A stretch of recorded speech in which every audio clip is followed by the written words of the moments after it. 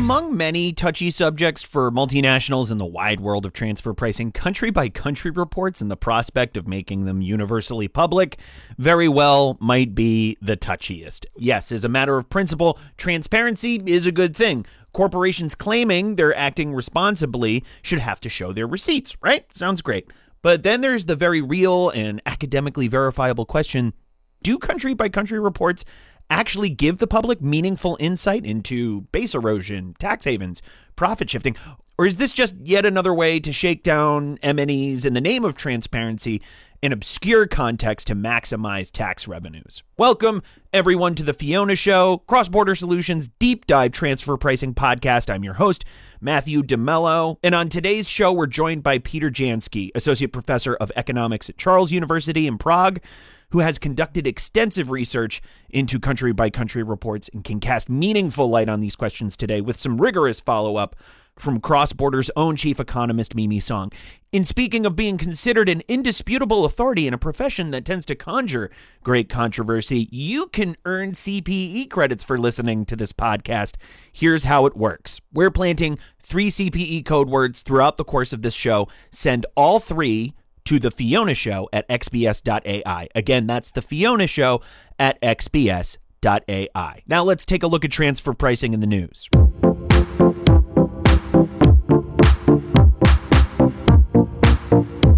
Greece's opening to vaccinated tourists isn't the only thing making headlines. So is the country's transfer pricing. The Greek Independent Authority for Public Revenues, or IAPR, recently issued a guidance addressing the COVID-19 pandemic. It closely aligns with the OECD guidance and addresses comparability analysis, government assistance programs, advanced pricing agreements, and how to report losses. Like many tax authorities, the IAPR is paying close attention to the use of government aid. Thanks to this thorough guidance, taxpayers won't be saying it's all Greek to me.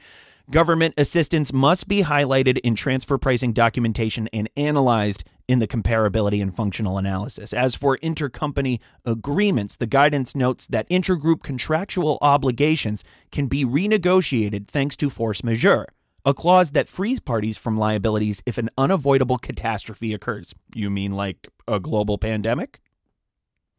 Bahrain has RSVP'd yes to country-by-country reports. Bahrain's Ministry of Industry, Commerce, and Tourism, or MOICT, joined the OECD Inclusive Framework on BEPS back in 2018, but now the rubber really hits the road. The rules pertain to financial years beginning on or after January 1st, 2021, and must be filed by Bahrain resident entities with consolidated revenue of 342 million Bahraini dinar, or $901 million US. The CBCR must be filed within 12 months of the group's financial year end. The constituent entity will also have to file a CBCR notification before the last day of the group's financial year, specifying if it's the ultimate parent entity. If it's not the ultimate parent, the notification must identify the reporting entity and its tax residence. Bahrain isn't kidding when it comes to compliance. Failure to submit or late submissions will cost you in more ways than one. Administrative penalties can reach as high as 100,000 Bahraini dinar, or $264,000 US, along with suspension of commercial registration for 6 months. Luxembourg is on the move. The country is leading the crusade against non-cooperative jurisdictions, an effort that was recently solidified into law. The law restricts interest and royalties tax deductions to associated enterprises in EU blacklist countries. The restriction can be waived, but requires proof that satisfactory economic benefit exists aside from the tax deduction. One more show and tell for the taxpayer. The new rules apply from March 1st, 2021, and will use the latest version of the blacklist as of January 1st of each year. Luxembourg's pioneering efforts are getting the attention they deserve. Other EU member states are considering similar measures of their own, given cash flow's important role during the pandemic.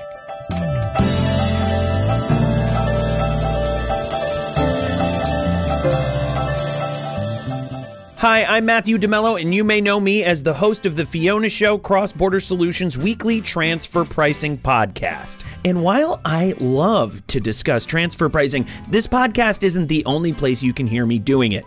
Cross-Border Solutions recently relaunched Transfer Pricing University, a live webinar series where you can learn about modern-day transfer pricing, everything from methodologies to comparables to preparing documentation to meet country-specific regulations.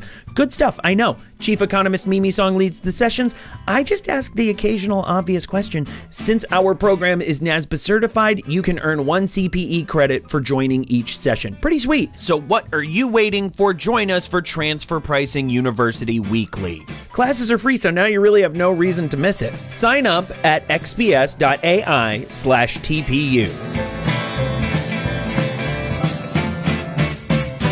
Welcome back, everyone. On today's episode of The Fiona Show, we're looking at country-by-country reporting. How effective are CBCRs at actually preventing base erosion and profit shifting, and whether public reports actually stand to hurt analysis. We are here with Dr. Peter Jansky and Cross-Border Solutions Chief Economist Mimi Song, who's actually going to lead this discussion, and I'll hand things off to her right now.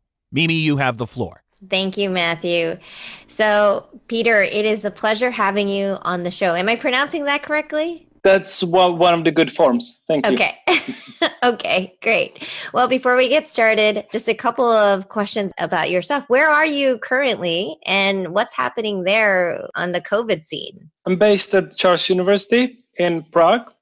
And, I'm quite happy that we are going to talk tax, because that's not necessarily a cheerful topic, but it's more cheerful topic than COVID. Scene in Czechia. We're not doing good at all now. But hopefully by the time listeners listen to this podcast, it will be better. But we are not doing well. We're as large numbers as the neighboring Germany, but they are 8 times larger. Wow.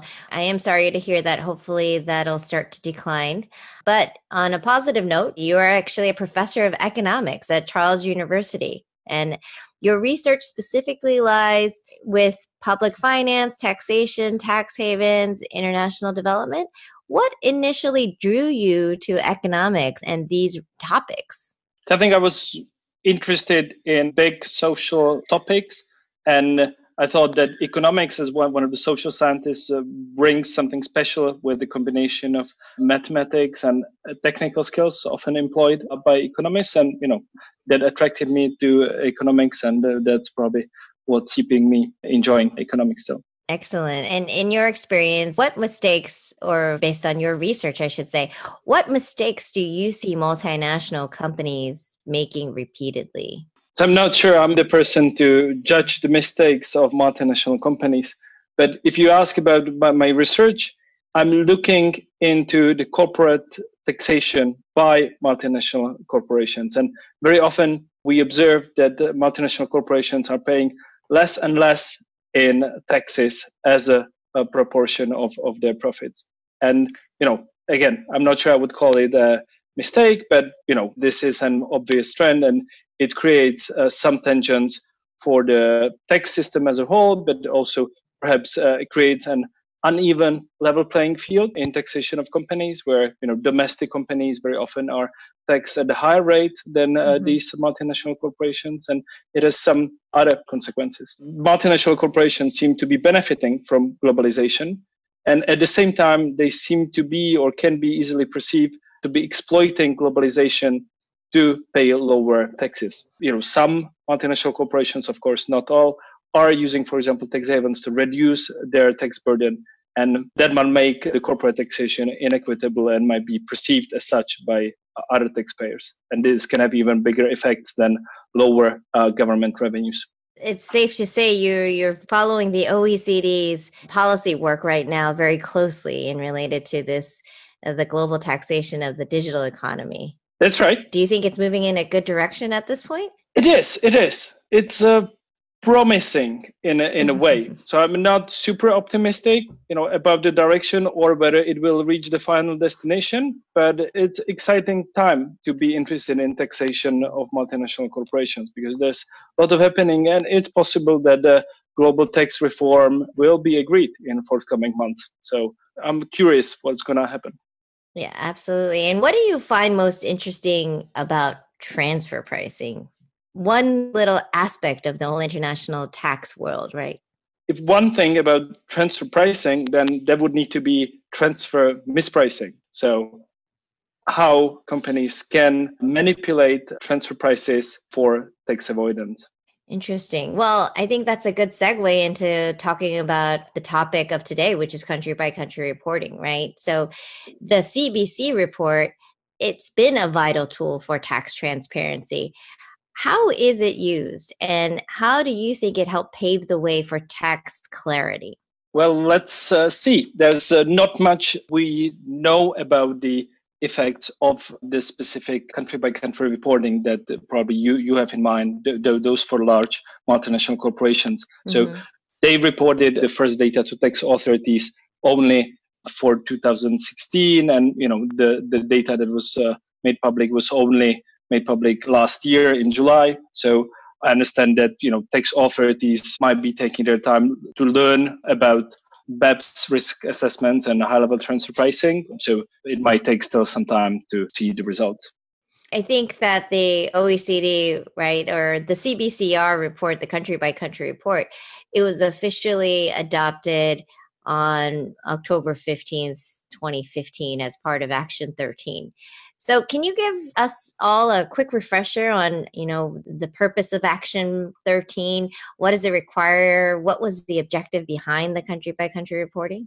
So this Action 13 requires all large multinational enterprises to prepare a country by country report with aggregate data on the global allocation of income, profit, taxes paid, and economic activity among tax jurisdictions in which it operates.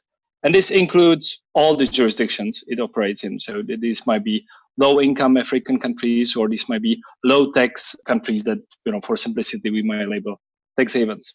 And the intention of this BEPS Action 13 was that these reports would be shared with tax administrations in the jurisdictions in which they are headquartered, but also the other jurisdiction in which they have economic activities.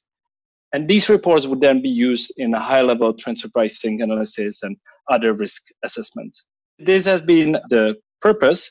And, as I briefly mentioned, multinational corporations were for the first time required to report this for year 2016.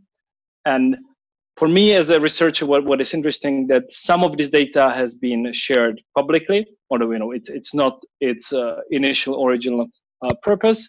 But United States have shared already 2 years of data, and OECD shared for a number of other countries for the first year 2016. And in my research, I showed that this data can be useful to learn about the world. It can be useful to learn about activities of multinational corporations, how they are active internationally, in which countries they report profits, in which countries they have their employees.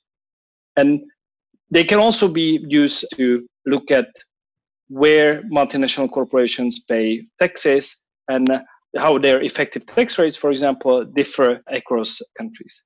So as someone who is in economics and does a lot of research, so this data could be and will be very useful. I mean, right now we only have a couple of years of data, or 2 or 3, depending on which countries you're looking at, right? But first, just, sort of a statistical question from your perspective. What would you think is an appropriate amount of time before this data becomes interpretable in some ways, right?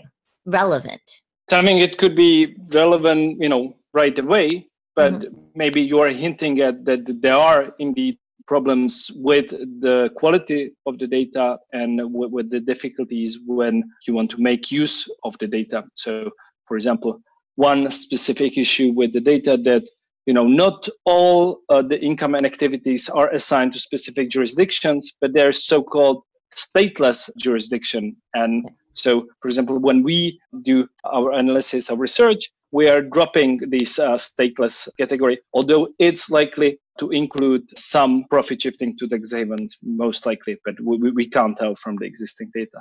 As a researcher, this information must be extremely valuable, but do you think that tax authorities are using or are capable or will be able to use this data in meaningful ways? That's a very good question. And I understand that, there are other researchers doing some work in this area. Let me hypothesize that, it's going to be more useful for those tax authorities that are better resourced and that they have people who can devote their time to analyzing these reports. So I was involved in some discussions with the representatives from low-income African countries, and they were aware that with their limited resources, it's difficult to make effective use of these reports, even if they are shared with them by the cooperating tax authority in the headquarter country. So there's still a lot of resource constraints in terms of application or usage of this information, right? Yeah, that's likely. So I'm not doing research in that area, but I'm aware of that, and the constraints are surely there for some countries at least. Well, let's focus back a little bit on this concept of a public country by country report, right? Especially within the EU and the US. So the EU just passed public country by country reports. What's the motivation behind publicizing these reports, right? Benefits, costs for businesses as well as tax administrations? That's a very good question. And it seems to be a mix of motivations. And there's a mix of evidence on benefits and costs for businesses and tax administrations. First, let me briefly discuss, so far we've been focusing on CBCR by large multinational corporations, but there have been other similar CBCR regulations for other groups of companies. Specifically, of note are two regulations, one for multinational corporations in extractive industries, and another one based in the EU for financial institutions, including banks. And from these reporting requirements, and both of these were from the beginning public CBCRs, we see some suggestive evidence that similar increases in transparency could lead to higher taxes paid by these companies affected by the transparency regulation by being required to publish country by country reports, and also to lower use of, again, for simplicity, tax havens. So there seem to be, from these previous regulations, some evidence that the benefits might lie in less aggressive tax planning and more tax revenues for the tax authorities. And there's also emerging evidence on this from the latest CBCR for large multinational corporations. So there seem to be effects that, since the companies are required to share these CBCR reports with tax authorities, they might be paying higher taxes and be making less use of tax havens. In terms of costs, let me make one observation. So in terms of costs for businesses, most of the costs in terms of preparing the reports seem to be already incurred by the companies, because they need to, these companies need to prepare the reports to be shared with tax authorities. So that additional step that has been approved recently by the European Council has, mostly, these costs have already been incurred. So there might be some other costs with the publication, but they don't relate to the preparation of the reports themselves. In interrupting very quickly for our first CPE code word, and that code word is transparency. Very, very unrelated, I know. Again, that code word is transparency. Back to our conversation. I guess I was going to ask, in terms of the benefit of potentially creating an environment where multinationals are going to engage in less aggressive tax planning, do you think that has to do with reputational risk and the general public sentiment? I mean, Amazon was under a lot of heat when the big headline came out that Amazon has a 0% effective tax rate, right?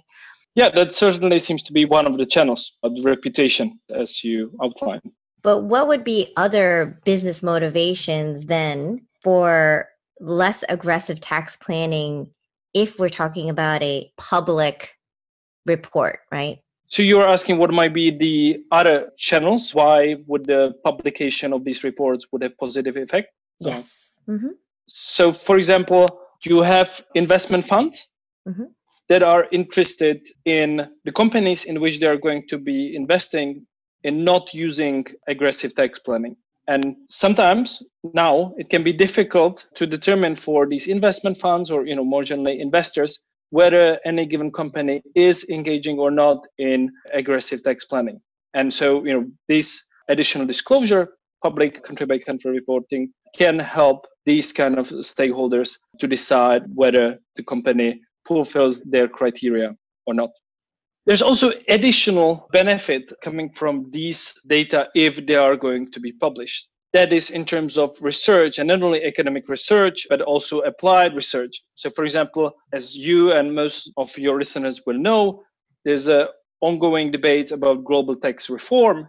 Mm-hmm. And for these debates to be based on a good evidence basis, good data about multinational corporations are vital. And CBCR data seems to be one of the best resources about multinational corporations. So in case they can be used by researchers in academia or in public authorities, discussion of the global tax reform can be supported with this evidence, then I see that maybe not the biggest benefit, but certainly a benefit.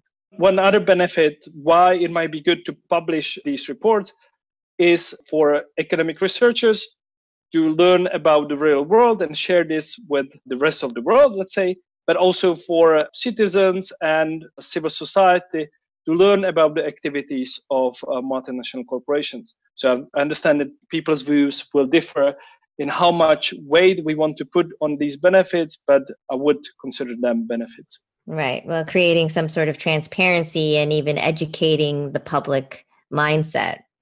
Right. That's right. This is really big, and it does not deal with multinational corporations only.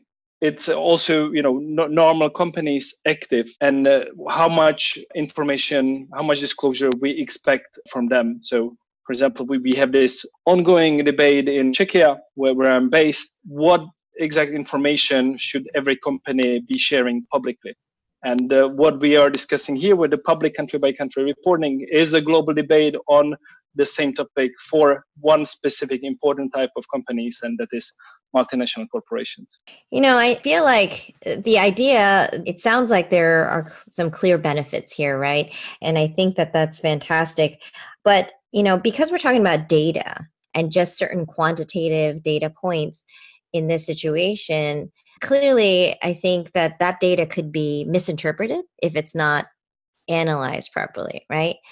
So is that potentially a challenge? Yes, it is a challenge. And I think you need to do a lot of work to interpret the data properly. And you need a mix of expertise. So myself, I'm an economist, but more often than not, I'm not alone, able to make sense of specific country-by-country reports without making mistakes. And so it's good to work in teams of experts. And so, for example, we have accountants and data scientists in the team, or lawyers. Together, we can interpret the reports much more carefully. Right. So the way that it's presented to the public, I think that's going to be part of the challenge and the cost for a multinational, right? Because now we have to interpret this data for the general public, right? In order for it to be understood properly, especially for the typical citizen within a nation that may not have the educational background to be able to understand the meaning of the data and what the implications of that, right? Yes. I think, it can be a shared responsibility, depending also on the resources and preferences. So, for example, yes, it can be the job of multinational corporations themselves to explain their report. And, I can see some multinational corporations trying to explain themselves through the reports. So several multinational corporations decided that they will publish their country-by-country reporting data, which they don't need to under the current regulation, but they decided to do so. And I think, invested into communicating this in some cases, in better or worse way. But I think this is, great contribution from these companies to this conversation. But it's also, I think, partly on us as researchers, on public authorities, and maybe also on civil society organizations to kind of, engage in this explanatory exercise. Right. I think since we're talking about, multinationals going public, let's bring up Shell, right? Because in 2019, Shell actually was one of the first companies to publicly release its country by country report, right, for 2018. So it wasn't mandated at the time, right? So the question I'd like to pose to you is, what do you think would motivate a company like Shell to do that? And how do you think that other MNEs, were feeling about this move by Shell, right? It's a seriously bold move to make this information publicly available. So what do you think the general multinational sentiment was around that? Thank you. As you probably understand, I can't speak for multinational corporations, but I surely welcome the move of Shell and other companies to publish their country by country reports.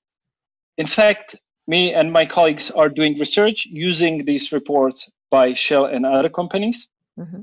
We've collected data from 10 companies. We don't know of any more than these 10 companies that we're using in this research, and we are analyzing them. And perhaps, from the results, we can also learn about some potential motivations or characteristics of these companies. So these 10 multinational corporations, these include Shell that you mentioned, but also Vodafone, Shell, or Rio Tinto. Half of the companies are in the extractive industries. In extractive industries, as we know from existing research, the tax payments to governments are relatively high, at least in comparison with other industries.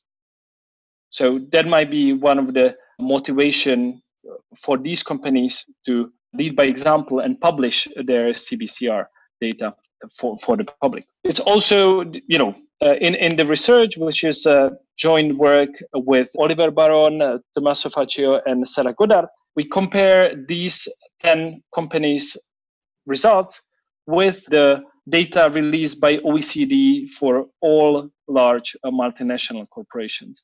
And we observed that not only these companies on average pay higher taxes, they also are less active in countries considered as tax havens. And interrupting once again, very, very briefly, for our second CPE code word, and that code word is haven, a synonym for a sanctuary for potentially innocent people doing innocent things who just might need protection from an unjust authority. Again, that CPE code word is haven. Totally unrelated. Anyway, back to our conversation.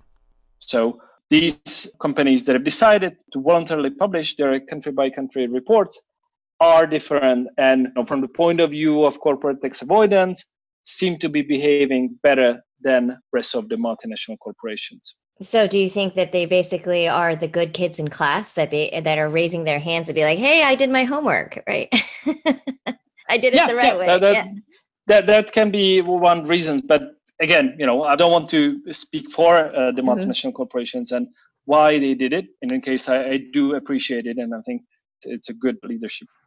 Right. Well, it's good data for researchers like yourself who are now able to use that information, right, in more meaningful manners. But I do have to wonder, because in terms of the way that the data is presented, I mean, number one, is it presented in terms of the way that the data is collated, manipulated, right? There could be some challenges in terms of the consistency of the way data is presented by different corporations, right? And are we comparing apples to apples, or has the company perhaps reclassified certain things in a way that helps present their information in a more favorable light? Do you think that there could be some of that happening behind the scenes? Surely, I cannot rule that out. And, I share these concerns, and, I would not interpret them as arguments against this kind of data collection or against publication of such data. So I do think that these and similar arguments are very good arguments for improvement of the data and for the way that we are disclosing the data. Right. And the data in and of itself, though, only tells a piece of that story, right? Which is why Action 13, clearly it's related to the country by country is just a quantitative piece. But I always also want to remind everybody that there's a qualitative aspect to what's happening here, right? The story of what's driving these data in this manner, the functional analysis, the value chain, and all of that is only understandable in the context of the transfer pricing documentation or the local file documentation and economic analysis, right? Yeah, yeah. And I think that's what some of the companies that have decided to publish their data voluntarily are trying to do in their reports, that, they not only provide the tables as required by the regulation, but maybe sometimes they provide more detailed table, and they do provide explanations. When the Shell country by country report was publicized, and I'm curious as to, what your thoughts were about that. Did you go straight to say, oh, the amount of tax they paid on a global basis is relatively low in relation to their global revenue? Or were you more so on the side of, wow, this is a great move, and feeling like they were a good corporate tax paying citizen? So it's been some while, so I don't remember the first time I heard about it, but kind of recalling what I might have thought about this is that, yes, this is great to lead by example in terms of transparency, publishing the country by country reports. But it's probably, I did not think much about their tax behavior. It's hard to tell their tax behavior from a quick look at their CBCR data.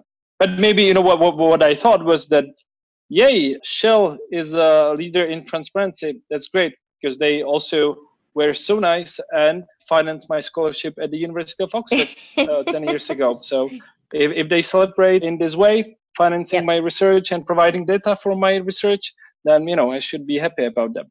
Yes, that's fantastic. So more so positive feedback, and you saw that move was a very positive move, generally speaking.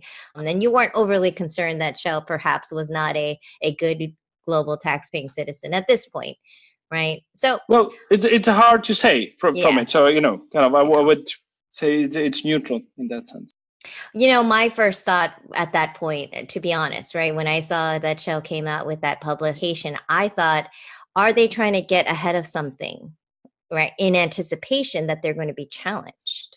So that was my first sort of thought process. And then maybe that's just, from where I'm coming from, right? So I was like, are they just trying to control the flow of information and get ahead of it, as opposed to worrying for the tax man to come knock on their door and say, actually, you're doing something wrong? Yeah, well, it could be. I'm not an expert on Shell or its history, but Yeah. I understand that when they do support students from Nigeria to study at the University of Oxford, it's they have their reasons to do so. So this might be a similar story. I don't know, but it's just a quick thought. Yeah, of course. Now, the U.S. has been very active in its pursuit for public country by country reports. I think in 2019 and 2020, the Senate and the House of Representatives, they passed matching legislation that allowed the SEC to mandate public CBCR access. And in March of 2020, the U.S. Congress wrote a letter to the OECD actually urging the organization to bolster country by country reporting requirements and encourage public disclosure, right? What do more countries, specifically the wealthier ones, get by having those reports being publicized? I think we focus a little bit on the benefits to low income, or really the challenges of low income countries, right? In terms of their ability to use this information. But does this hurt wealthier nations, or I mean, clearly it must help, right? The US is all for it as one of the wealthier nations out there. Well, it would be country specific information, right? And just mandating it on a company by company information. And then let's talk about what are the pros and cons of both of those, right? If a multinational were to have to publicize their country by country report, like Shell, right? Versus would it be better for that information just to become available on an aggregate basis, right? Where it's sort of anonymized at that point. Yeah. I think what might be interesting is the range of publication that we have currently with regard to these reports. So on the one hand, we have companies such as Shell that have decided to publish their own company-specific CBCR online for us to use and see. And so that's one extreme. Then somewhere in the middle, we have United States that publishes the data for all multinational corporations, 2 years of data for these multinational corporations. This is great data that, we've used in several research papers already, and we find the data generally to be of high quality. But this is not what this middle way is not what most countries are doing. In fact, none of the other countries has done this in the world. So United States is so far alone in publishing their data for multinational corporations headquartered in their country on their website. What some countries decided to do, for example, India and several others, is to share this aggregate data with OECD. And OECD took this data, put it together with the other countries that were willing to share this aggregate data, and publish this data again in aggregate anonymized way in July of the last year, 2020. And this is, around 26 countries decided to share the data in this way. And for example, India has not aggregated data beyond the country level, but some other countries, such as, for example, Norway or Netherlands or Poland, has shared this data with OECD, but decided to aggregate the data much more. So, for example, for most countries, there will not be information for most tax havens. And then there are countries, such as my own country, Czechia, that decided not to share any data with the OECD for them to be able to share this data further with the public. So broad range of governments taking various approaches and strategies to making even the aggregate data public. So United States is doing well in transparency, at least relatively in contrast with other countries. And I hope if, representatives of governments around the world will hear this, they will take the steps and will try to make their data at least as accessible as the United States government does. So it's not so often that you can, praise U.S. government. So I'm taking this opportunity to do so. Oh, thank you very much. We appreciate that.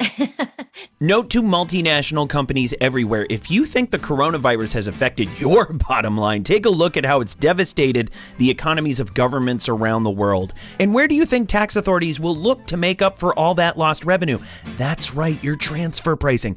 You can't afford to be non-compliant, but then you probably can't afford to pay for an overpriced consultant who bills by the hour either. Oops, sorry, Big Four. We've got the answer. Cross-Border Solutions AI-powered transfer pricing software keeps you in compliance by preparing accurate, hyper-localized reports that protect you from transfer pricing audits, penalties, and adjustments. And our technology is available for one flat fee, a fraction of what you'd pay a big-name consultant. Again, apologies, Big Four.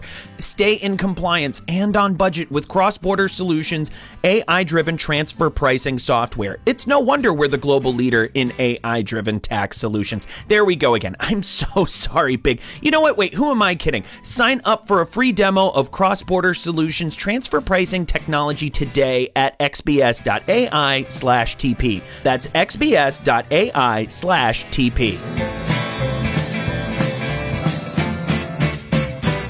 Having this data available will only help you, because I know that you recently were able to use the existing country by country reporting data to illustrate profit shifting in your recent working paper titled Profit Shifting of Multinational Corporations Worldwide.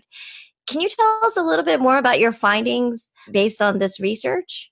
Thank you. This is exciting research for me. It's a joint work with Javier Garcia Bernardo. It's a part of a research project, CorpTex, that we are starting at Charles University in Prague, and that was also supported by Czech Science Foundation and International Center for Tax and Development.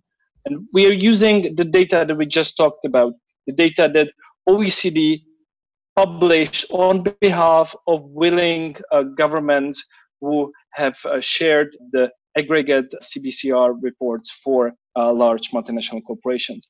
And we are using the data to learn about corporate tax avoidance. Specifically, we ask how much profits do multinational corporations shift to countries with low taxes, tax havens, and what's the scale of this problem worldwide? And to sum it up, we find that there's more profit shifting and the government revenue losses are bigger than is shown by most previous estimates. We showed that, in particular, the tax havens with extremely low effective tax rates, such as Luxembourg, Jersey, or the Cayman Islands, are of importance. We also compare the multinational corporations according to the country in which they are headquartered. And we show that for the countries for which we have available data, multinational corporations headquartered in the United States are the most aggressive in profit shifting. In contrast, multinational corporations headquartered, for example, in South Africa or India are not so aggressive. And we also look at which countries lose most relative to their total tax revenues. And there we show that low income and lower middle income countries are more hardly hit than other countries. The country by country reporting data by large multinational corporations are extremely useful in this research, because so far such data have not been available. And for example, their country coverage is exceptional. So for example, for the US multinational corporations, there exist some good data sources, such as the US Government Bureau of Economic Analysis data source on foreign direct investment, but it has much smaller data coverage for countries in Africa. I think that there are 3 countries in the BA data set, whereas in this new CBCR data set, there are 25 countries with information on affiliates of US headquartered multinational corporations. So that's a substantial difference that we make use of in this research. So definitely better data, and it's more advantageous because of the expansive country coverage, right? Especially in those lower income countries. Yeah. Mm-hmm. That is one of the reasons, one of the advantages of the data. The other advantage is that we have the CBCR data are provided in 2 versions for all affiliates of multinational corporations and profit-making affiliates. So a data set where the loss-making affiliates are excluded. And this is extremely useful if you are interested in effective tax rates paid by those multinational corporations. Because if you combine in one data set both profit-making and loss-making affiliates of multinational corporations, the loss-making will skew the results, right? Yeah, it will skew the results. So if you include loss-making affiliates in the estimation of effective tax rates, that will overestimate these effective tax rates. And these effective tax rates are important in our methodology, where we, for the first time, introduce a logarithmic function in contrast with the previously used linear or quadratic functions to model the relationship between profits and tax rates. And then on the basis of this regression analysis, we estimate the scale of profit shifting and the distribution of both the losses and the potential increases in tax revenues for countries worldwide. That's fantastic. And what do you want readers to take away from your recent working paper regarding the role of country by country reporting and how that plays into tax transparency? So in terms of implications of our paper for a global corporate tax reform, I think what we make clear in that research paper is that postponements are costly for most countries worldwide and for low income countries in particular. So the losses are huge. And in case a global corporate tax reform that is able to effectively reduce these losses, reduce profit shifting, then that might be really beneficial and for low-income countries in particular. We also show with our research that a unanimous support is unlikely among countries that are trying to agree the reform, if only because of the major players active in profit shifting. And interrupting one last time for our third and final CPE code word, that code word is shifting, as in the shifting tides of sands that rove over the desert plains. Okay, profit shifting. It's very much related to today's topic. So again, the third and final CPE code word is shifting. And back to our conversation.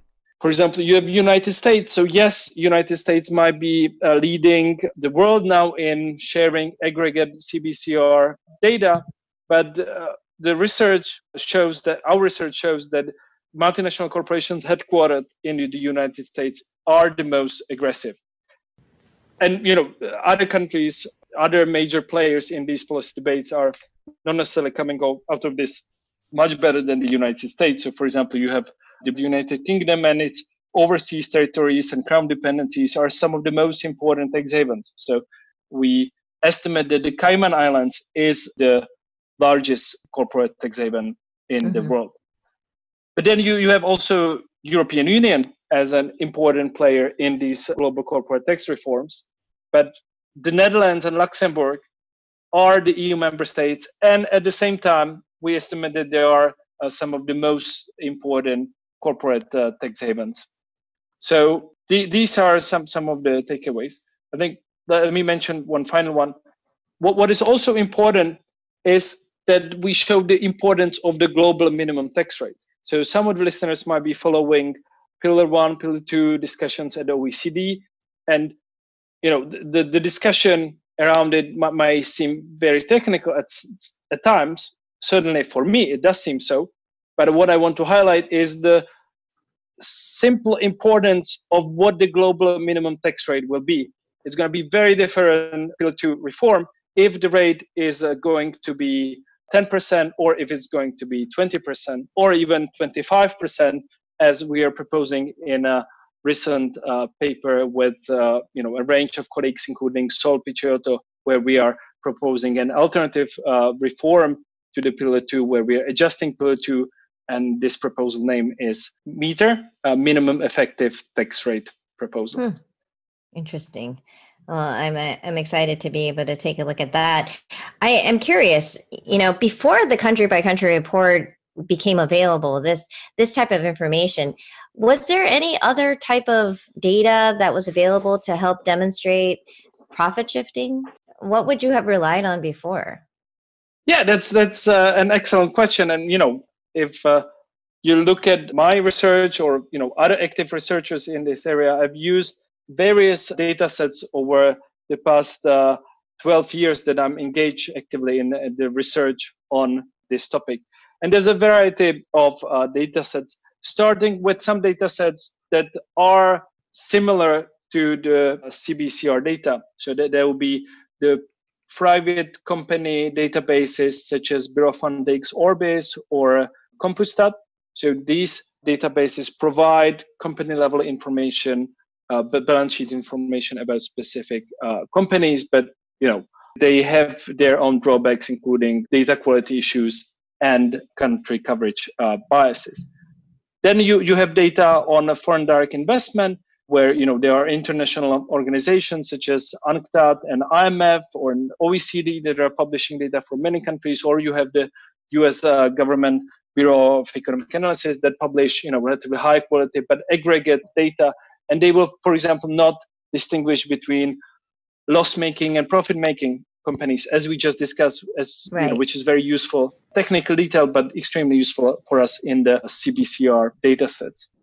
And then, of course, you have data on government revenues from corporate income taxes, and that's been also used by IMF economists as well as by us to estimate the losses from profit shifting of multinational corporations. So there's a variety of data sets, and we compare all of these data sets for US multinational corporations in a paper with Javier Garcia Bernardo and Thomas Torslow.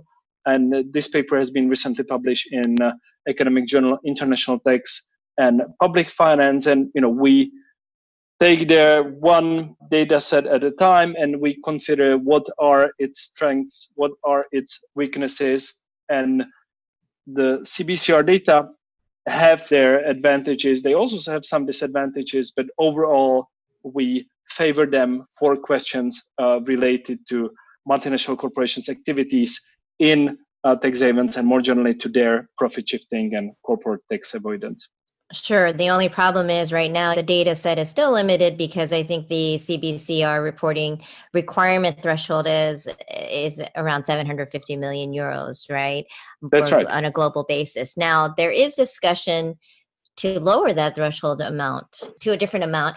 What do you think would be an appropriate threshold? What do you think would be the benefit of lowering that threshold? I mean, clearly, besides the availability of more data, but clearly it's going to capture a wider net of multinationals, right? Yeah, that's right. And I think there's more analysis needed to decide where the threshold should be. And I understand that most of the costs that were feared, did not materialize. From what I hear, it does not seem that it would be very costly for the multinational corporations themselves to prepare these country-by-country reports. So I think it might be a good step to lower this threshold. What I found very, very interesting is that this threshold, which I understand there was at the beginning, but it's now being recycled in other situations, such as when we are talking to which multinational corporations the discussed global tax reforms should apply to. And that's, where it's becoming even more important and interesting to discuss where the thresholds should be. So we should stop and pause and think about to which multinational corporations this potential new reform would apply to. And we should not necessarily start with the one that we used for a reporting exercise. Right. Well, I will tell you, from my side and my viewpoint, the cost of multinationals that they had to incur to try to establish the processes to report the information in the country by country reporting format was pretty significant. So if the threshold does lower and more multinationals are going to be caught in that web, it's not cheap for the administration of that. Yeah. So there definitely is a cost to the taxpayers, but clearly a benefit on cost a global to the basis. Taxpayer. Yeah. This is important. And, I don't want to express strong opinions, where the threshold should be. And I do think, as I said in the first answer to that question, that, more analysis is required. And I don't want to, I understand that there are costs involved in preparing the country by country reports, but also there seems to be benefits to the coffers, to government revenues. So there are already research papers saying that, those companies that are just above the threshold seem to be paying higher taxes after this CBCR requirement than those that are just below. And so in theory, these companies are comparable, but we see the effect of CBCR, even though it's not made public for the specific company. So, Peter, do you think country by country reports are doing what they were set out to do? I think this is a very good question, but probably not for the right person. So, the original objective of these country by country reports was not to be used by me as an academic researcher, but rather by tax authorities. And, I've not discussed this sufficiently with sufficient range of tax authorities to hear, whether that objective of using these reports for transfer pricing analysis and other risk assessment has been successful. But so I hope, that they are making good use of these reports. What I'm even more certain about is, but it was not the original objective of these reports, is that it is extremely useful for us as researchers who are trying to inform the public about taxation of multinational corporations. A global pandemic, a grim economic forecast, feeling the squeeze, an R&D tax credit can help lower your burn. If you qualify, the IRS and some state governments will give you a tax credit equal to 10% of your company's spend on development activities. You can even take the credit against payroll taxes if you're in the red. All you have to do is claim it. So what's stopping you? If an expensive application process is turning you off, sorry, now you really have no excuse. Cross-Border Solutions' AI-driven R&D tax credit software eliminates the need for pricey consultants and allows you to apply for R&D credits all over the world for one low fee. After all, why should you have to spend your whole R&D tax credit on getting your R&D tax credit? It's your money. Keep more of it with Cross-Border Solutions, the global leader in AI-driven tax solutions. Request a demo today. Visit xbs.ai/RD. That's xbs.ai/RD.